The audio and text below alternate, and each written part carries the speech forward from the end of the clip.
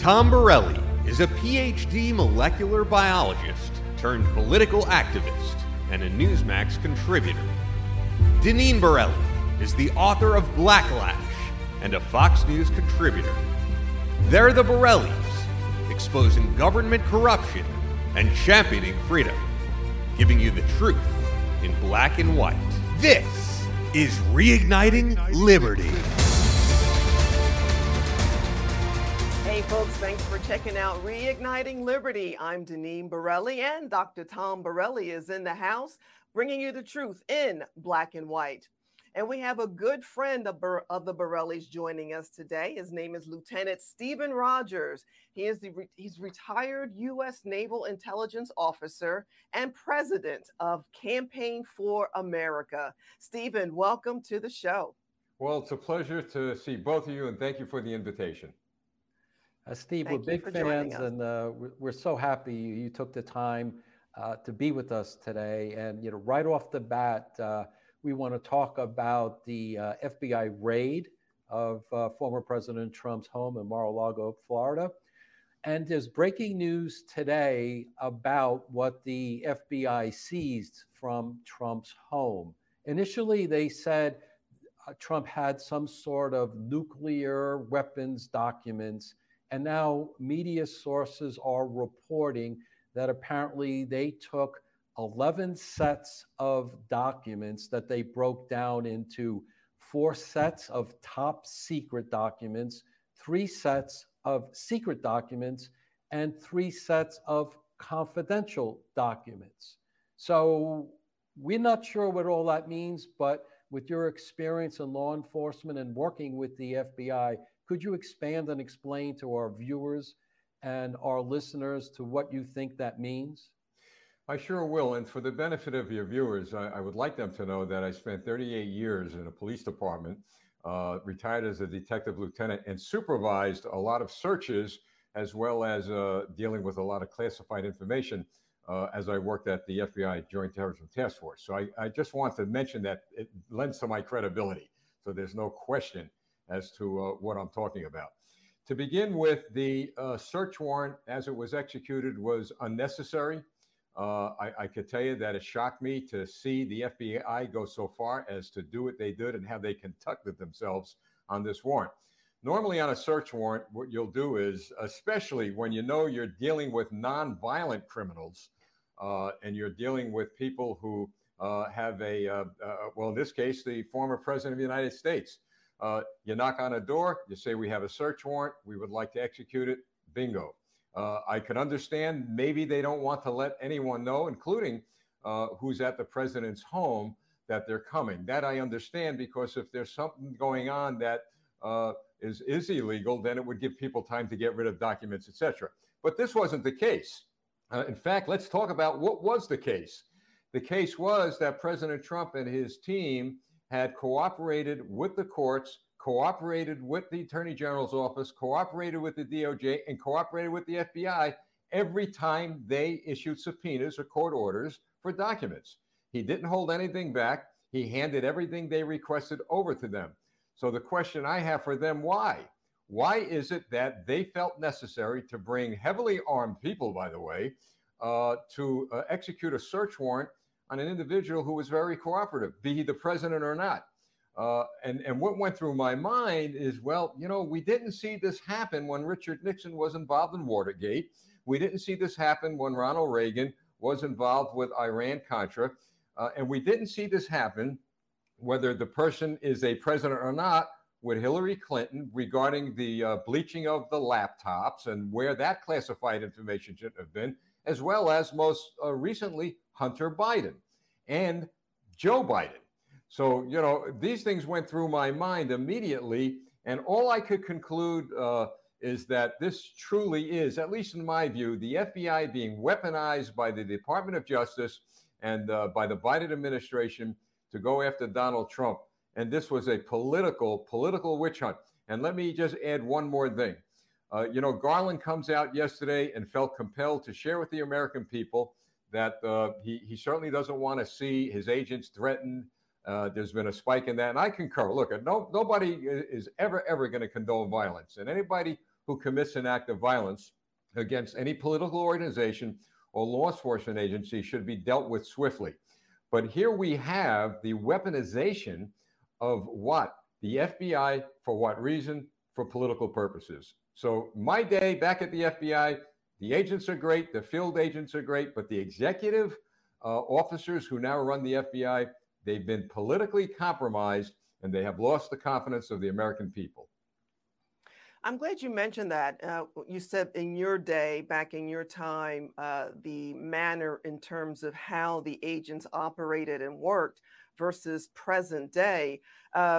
Those who are going by the book, they must feel what? Marginalized, or like, how can they even defend themselves? Like, I wasn't part of this. Like, what could they be going through? They feel horrible. As a police officer, felt horrible when police officers were caught violating their oath of office, when they were charged with police brutality, when they did things that were absolutely illegal and unnecessary. I know a lot of FBI agents, and I think what's lost in the conversation is the fact that the United States has not been viciously attacked as we were on 9/11 years ago because of the work of the FBI. They do a lot of work. I was with them. I was on their National Joint Terrorism Task Force. There are a lot of great agents there, and unfortunately, they are suffering because of the politicization of the FBI by the Biden administration, and frankly, because of their top echelon, meaning Director Gray, all the way down to the last supervisor that has any connection to Washington, D.C. Steve, I think you mentioned the word, what I really wanted to get at, and I think you kind of referred to it as well, that you're, having worked with the FBI for so many years and very closely, what was your first reaction when you saw the news? I think you used the word shock.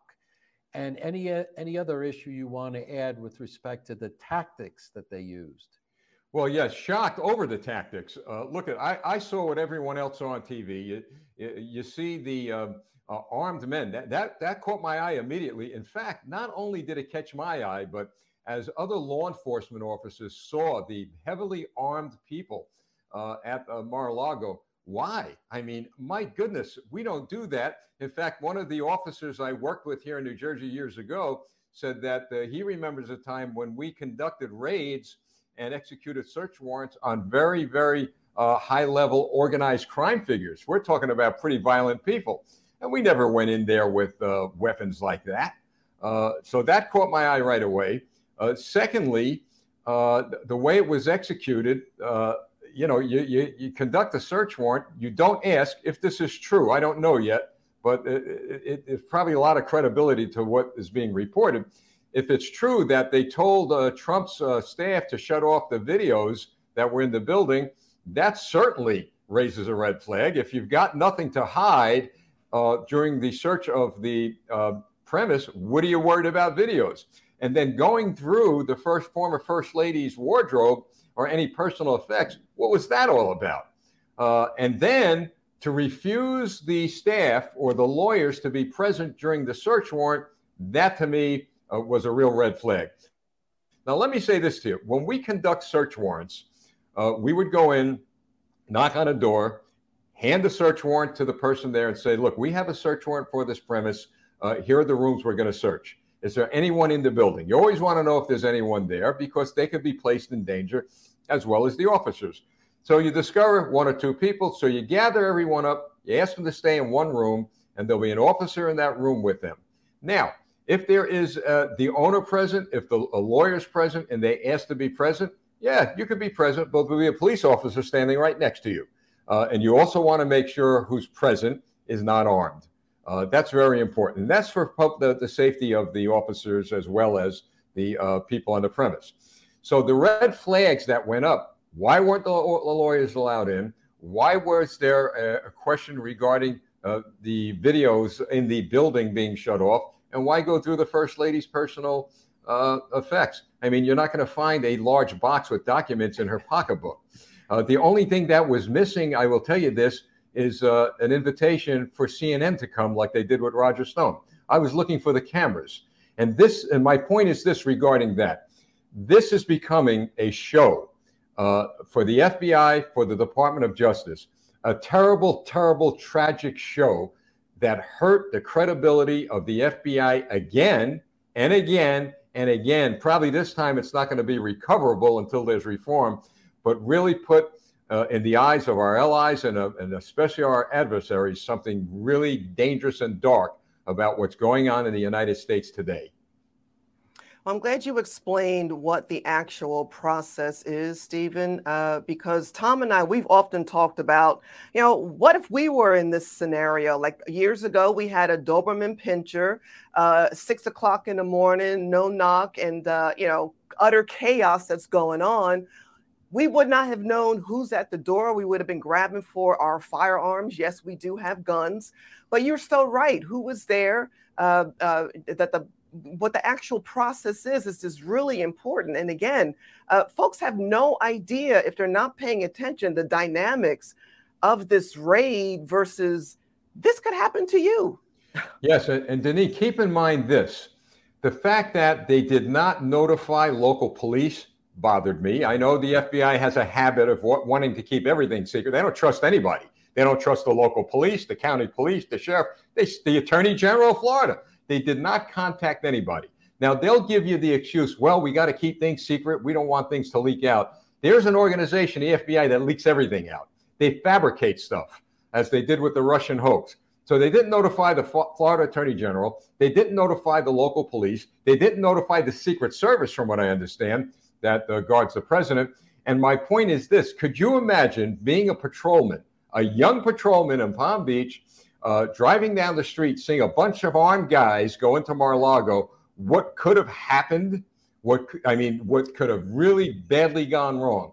And that's part of the reforms they need to make. They need to coordinate with the local police. If they're going to give you the excuse, well, we don't trust the local police, then you know what? We don't trust the FBI. That used to be the norm years ago, until back in right after 9/11, President George Bush had actually created a fusion center called National Joint Terrorism Task Force, so that there would be coordination and sharing of intelligence and information from local levels up to the federal level. That probably all went to hell because apparently they didn't do that. You refer to it, Steve, but I want you to elaborate, because what's troubling to me is the strong arm tactics that we've seen previously with Paul Manafort. I believe it was a no-knock warrant, and they went in very early in the morning. And then Roger Stone, they had the same sort of seizure and invasion of his home. So who makes that call to make it such a public visual event? Is it the local FBI person in charge of it, or does it go higher up the chain? Because clearly there's a motive and a strategy of why they want to show this show of force. Well, it's a good question, and I'll answer it from different perspectives. To begin with, if you're dealing like what we used to deal with, organized crime figures that have a history of violence and ordering violence, yeah, you're going to handcuff them and walk them out of their house, and you're going to show some force. In this case, you're dealing with someone who was the former president of the United States. There was no need to show all this force. And the fact is this: if they're so good, the FBI is so good at gathering intelligence and information, then they had to know, absolutely had to know. There were no weapons on that premise that would threaten them. In fact, there were Secret Service agents there. I mean, so they completely failed, utterly failed in gathering intelligence information that would prohibit them from doing the way they did with the tactics they did. But here's what happens, Tom. To answer your question, normally it's the commander on the ground, the person in charge of the warrant. But a lot of these people are overzealous. They want to see, or the public to see, what we call the perp walk, the perpetrator walk. And if they could, they would probably handcuff somebody and drag them out. It's become a show. It's become a continuous show. And, years ago, there was a news person at another network who said that what we're going to be seeing after Donald Trump gets elected is the longest running reality TV show ever in the history of America.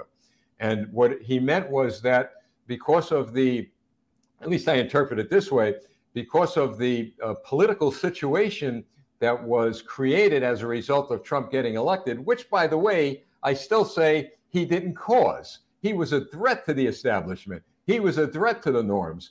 So it was those who produced this reality TV show, and they won't stop. So at the end of the day, what are in those boxes? And if what's in those boxes are not what they say they are, well, somebody's going to pay a big price. Even if they are, there's going to have to be certainly an investigation as to see if those documents he had were vetted and they were declassified. So they messed up all along. And one other thing that's important, if I may add, one thing I learned in police work is that when you're investigating criminal activity or any type of activity that is in the interest of the public, you got to come out immediately and let them know what's going on. You don't wait 2 or 3 days. And you know what I was thinking? The reason why they're waiting 2 or 3 days, they got to figure out themselves what went wrong here. They got to make up a story. Now, I could be wrong, but I've been around long enough to realize we better cover our trail here because maybe what we were looking for is not there. Now, that's a great point, because you would think if you're going to take such a high-profile effort to go in a former president's home, that A, you have something there, and the delay in time before Garland addressed the nation, that does raise a lot of questions. If they knew they had something, Garland would have been up right afterwards explaining it to the American people. Instead, they let this long delay go on, and that only adds to more confusion. And I think you're probably right. I think it's cover-up. And the question I want to ask with respect to that, we know Garland's been under a lot of political pressure as a result of the January 6th commission, and a number of Democrats have called for Garland to indict the former President Trump, which is clearly outrageous. Do you think it's possible that Garland gave the okay to this as a way of trying to pacify the Democrat dogs who are chasing the former president? I don't think Garland made the decision. I think that decision came from the White House. I think he was told this is what you're going to do. And I base that conclusion on the fact that Joe Biden, the White House, denied they knew anything about this. I mean, give me a break. You're dealing with the former president of the United States, and you have no idea what your Justice Department is doing. They had to realize that there'd be a lot of fallout, and they had to let the White House know. No. And Tom, one more fact about the point you just made regarding Garland coming out during the time frame he did. He only came out for one reason, because of the threats, which he admitted, the threats all across the country against the FBI and law enforcement. He said he'd come out to answer that question. The longer you wait to share with the public facts, the more fiction that's going to be spread, the more lies, the more rumors, the more disinformation, the more conspiracy theories. You got to come out, whether you like to hear it or whether you're going to say something to the public, whether they like to hear it or not. You got to come out and tell the truth quickly. That's a great point. Yeah. Well, the other thing Garland was saying is that we shouldn't be critical of the FBI. I mean, is he serious? Well, I got to tell you, the most critics that he's going to face are those in law enforcement across the country. Yeah, he'll get the political critics, and the public certainly will criticize him. But those of us who have been there, who have worked in law enforcement our entire careers, I could tell you a lot of law enforcement practitioners are weighing in on this very heavily. What he did was wrong. At least the tactics were wrong. You could have knocked on the door. You could have said, look, we're here. I'm not saying you'd have to call them ahead and say you're coming, all right? But you could go there, nice suits, knock on the door. You're surrounded by Secret Service. You didn't even need to bring armed people, if you will. And then we're coming in, we're going to execute a search warrant. And that would have been it. That would have been it. But it was a show, and it's a show that they're beginning to realize is backfiring. The other part is Garland is such a hypocrite because he's worried about his agents and the Department of Justice, and agents in the FBI being, harassed and possibly assaulted, and no one wants that. But boy, he was pretty aggressive against parents at school board meetings with respect to them challenging what their children were being taught. He essentially sicked the FBI on them.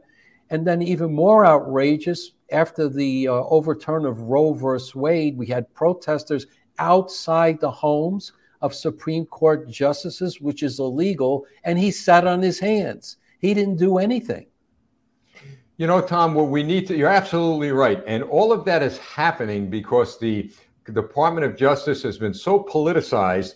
People no longer trust the Department of Justice. They've certainly lost confidence in the FBI. But one of the things we can do to help the situation moving forward is to calm the nerves. Now, how do we do that? Well, first of all, we make absolutely sure that we do not blame at all the field directors, the agents on the ground who are protecting this country. We need to protect them from violent people. We need to protect them from any violent behavior. That is so important because, you know, we say you see something, hear something, say something. Well, we can't get so to a point where we're going to want to see or we're going to ignore any potential violence against law enforcement. So I would always defend the agents on the ground. The other thing we could do is be absolutely sure, and I've said this over and over and over again, take your anger out on Election Day. There's no need for violence. There's no need to do things that you would not normally do that could create a lot of trouble. Election Day is big now when it comes to the midterms because overnight we could turn everything around. Overnight. So people, and I'm talking also to Democrats who I've spoken to, who are scratching their heads saying, well, you know, what's this all about? It could happen to anyone. Go to the polls and vote. It's absolutely necessary we do that, or all that we're saying and all that we're trying to do is going to go nowhere. No, those are great points. And so there are FBI informants that are speaking up now in terms of Hunter Biden's laptop. Do you think this is going to go anywhere? Oh, good point. I'm glad you brought that up. There's something in law enforcement called the blue wall of silence. Now, that means that when a police officer or any law enforcement officer, for that matter, does something illegal or knows of an illegal act by the agency, they say nothing. They just sew their tongues in their mouths, and the blue wall goes up. Not uttered in the locker room, not spoken about in police cars. It's a blue wall, dead silence. If you're questioned by anyone, the blue wall goes up. Well, here's my recommendation to police officers that continue to live by those unwritten rules. You better start talking. You better get a lawyer. I'm talking to FBI personnel out there. You better get a lawyer and you better speak up and protect yourself now.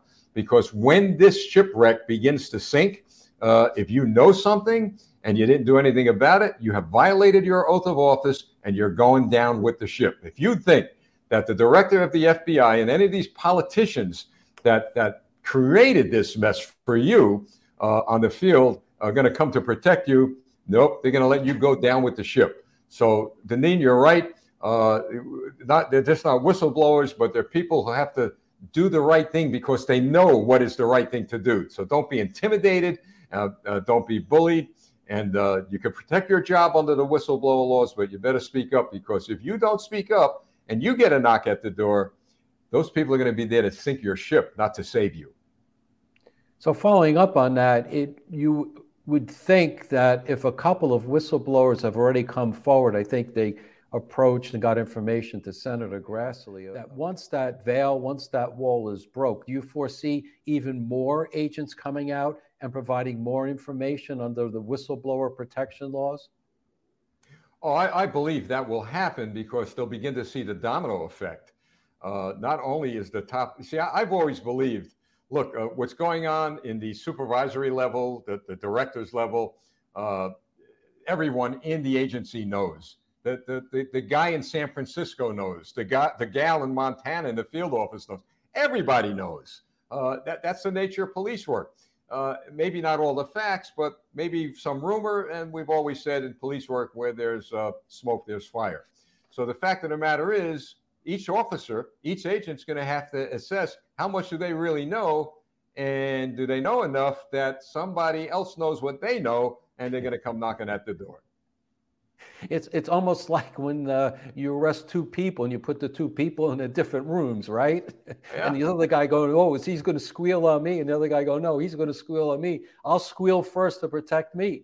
No, I've done that with great success. I've told criminals, look, you're taking a fall. He just told us that. Wait a minute. He really did it, not me. Well, somebody's going to have to speak up. You're absolutely right. When the ship is sinking, everybody's looking for a life raft. That's the kind of interrogation Deneen gives me once in a while, too. All the time. And it works. Yeah. And it works. Any idea what the next steps would be for President Trump in terms of what's going on now, and what's going to happen down the road? Well, it all depends on what they have and what they do. What they have, but I would hope that the Congress, and it'll probably happen after November, hold hearings and subpoena every single player with regard to the who, what, when, where, and why of this search warrant and how it was conducted. We need answers to questions that are not yet being asked. So the target of the investigation should be those who went out and executed these search warrants. I guess one would say, to sum it up, perhaps the hunters will now become the hunted by those who will be in power. And I'm not saying this is very healthy for America, believe me. I don't want to see the Republicans go out on their own witch hunt and their own avenues to hurt people just for the sake of getting even. But we do deserve, as the American people, a lot of questions we have answered. And the only avenue to do that is within the framework of the law, and hope that our elected officials in November do that. They've got all kinds of hearings and committee meetings going on, but this is probably now a top priority because, think about this, the guy that they did this to may be running for president of the United States and may become the next president of the United States. So they need to get answers to questions right away and get this thing cleared up.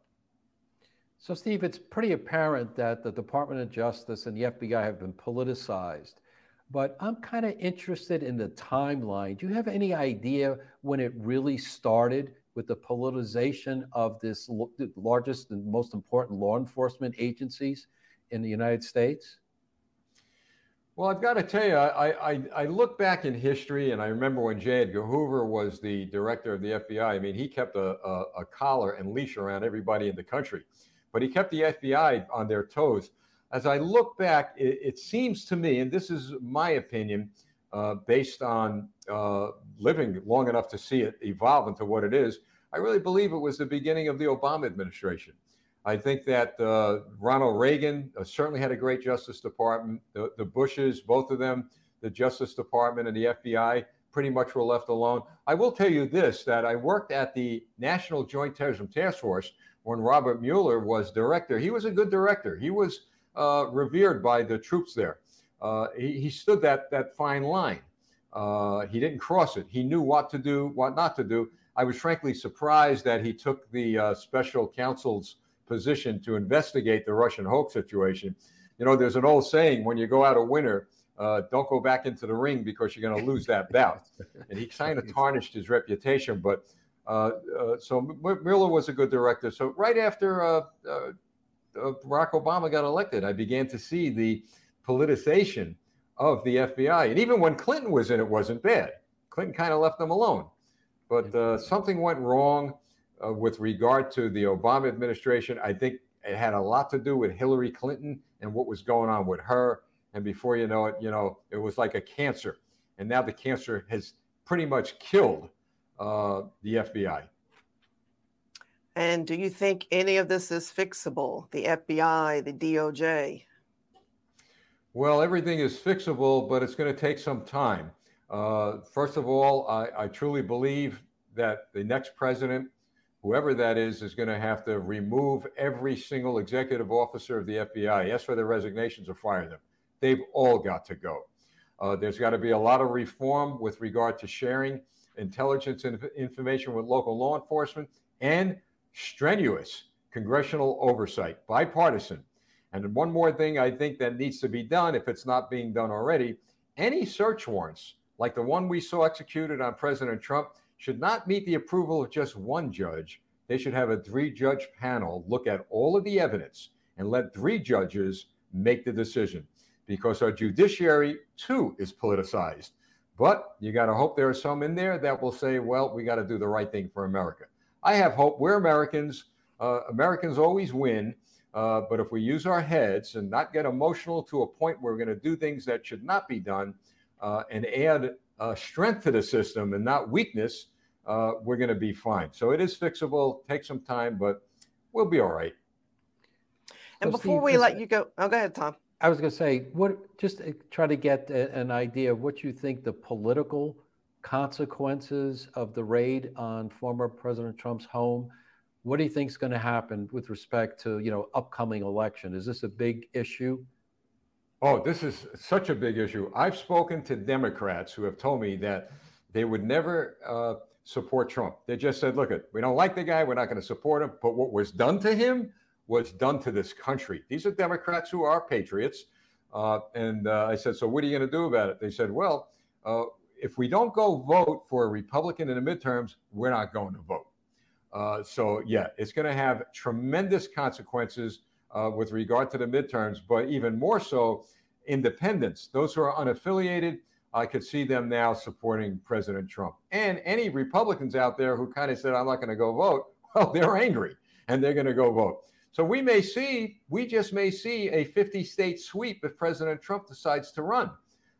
And in addition to that, I'm now believing that, we're going to take not only some seats back in the Congress, but maybe close to all of them. Look, this was a direct assault, in my view, on America, on our democracy, on all of us. And it needs to be dealt with quickly and methodically within the framework of the law for the benefit of this country as we move forward. You're so right, Steve. And then just one more thing I wanted to ask you about is the weaponization of the IRS. 87,000 agents. I mean, if folks are not paying attention about this raid, they really should be in regards to the IRS and what the intentions are in terms of all of these bodies that are going to be in Washington, D.C., looking up whatever they can and going after people. And they're armed. A lot of them are going to be armed. Yep. 87,000 agents. Those 87,000 law enforcement officers, and the money could have gone to just about every high-profile city in this country that's facing high crime rates. We could have done a lot to build the confidence of the people back in law enforcement. But to your point, this is why people have to go vote. We've got to get a Republican majority in the United States Congress and Senate and work very, very quickly to turn things around. Right now, we're not at the point of no return, but we're getting there. And we need to truly get to right what's wrong and to get this ship back on course. I believe we could. Hey, look, this is the USS America. That's what I look at it as. And we're a little off course. We're not going to sink. We're going to float, and we're going to go to those shores that were once called, and I still believe should be called, the shining city on a hill. See the guy behind me? Right there, Ronald Reagan, the shining city upon a hill. All we need is the right captain. That's right. That's right. And before we let you go, Stephen, please tell us about the Campaign for America. Well, campaign4america.com.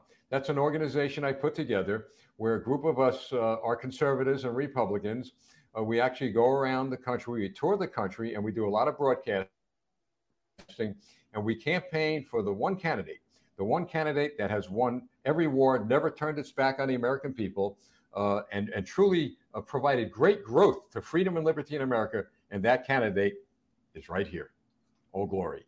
And we present the American flag to the people, and we campaign for America. That is great. And any social media platforms or other websites you want to mention? Well, if you like your viewers, and I thank you for this, to go to campaign4america.com. We have a lot of information there. They can email us and we'll send them our social media platforms. We're on, obviously, Facebook, CloudHub, YouTube, Rumble, a host of them. We air on Monday nights, and I hope to have both of you on my broadcast. How's that? We can put you put us in a hot seat. That's right. That's right. I'll make sure Tom is cleaned up and ready for that opportunity. Poor Tom. Well, Stephen, thank you so much for joining us today. We really appreciate it. And I want to thank you for doing what you're doing for this country. I've watched a number of your broadcasts. By the way, that name is beautiful. Who gave you the name? Who named the broadcast? Well, we both kind of put our heads together. Well, I've got to tell you, a wonderful name, and you're doing great work. You're doing God's work, and because it's for freedom and liberty. Thank you so much. It's going to take all of us to right the ship, as you put it. That's right. Thank you. Thank you for your service to our country. We really appreciate that as well, Stephen. Thank you very much. Thank you. Folks, that's Lieutenant Stephen Rogers, retired U.S. Naval Intelligence Officer and President of Campaign for America. Thanks for checking out Reigniting Liberty. And remember, everyone has a role to play. What are you doing for liberty? Until next time. This has been Reigniting Liberty with Tom and Deneen Borelli. The truth in black and white. For exclusive video footage of these interviews, be sure to follow Deneen Borelli on CloutHub at Deneen Borelli. And also make sure to visit DeneenBorelli.com. Follow Tom Borelli on Twitter at Tom Borelli. And follow Deneen at Deneen Borelli. Subscribe wherever you listen and leave us a review on Apple Podcasts. Reigniting Liberty, the truth in black and white.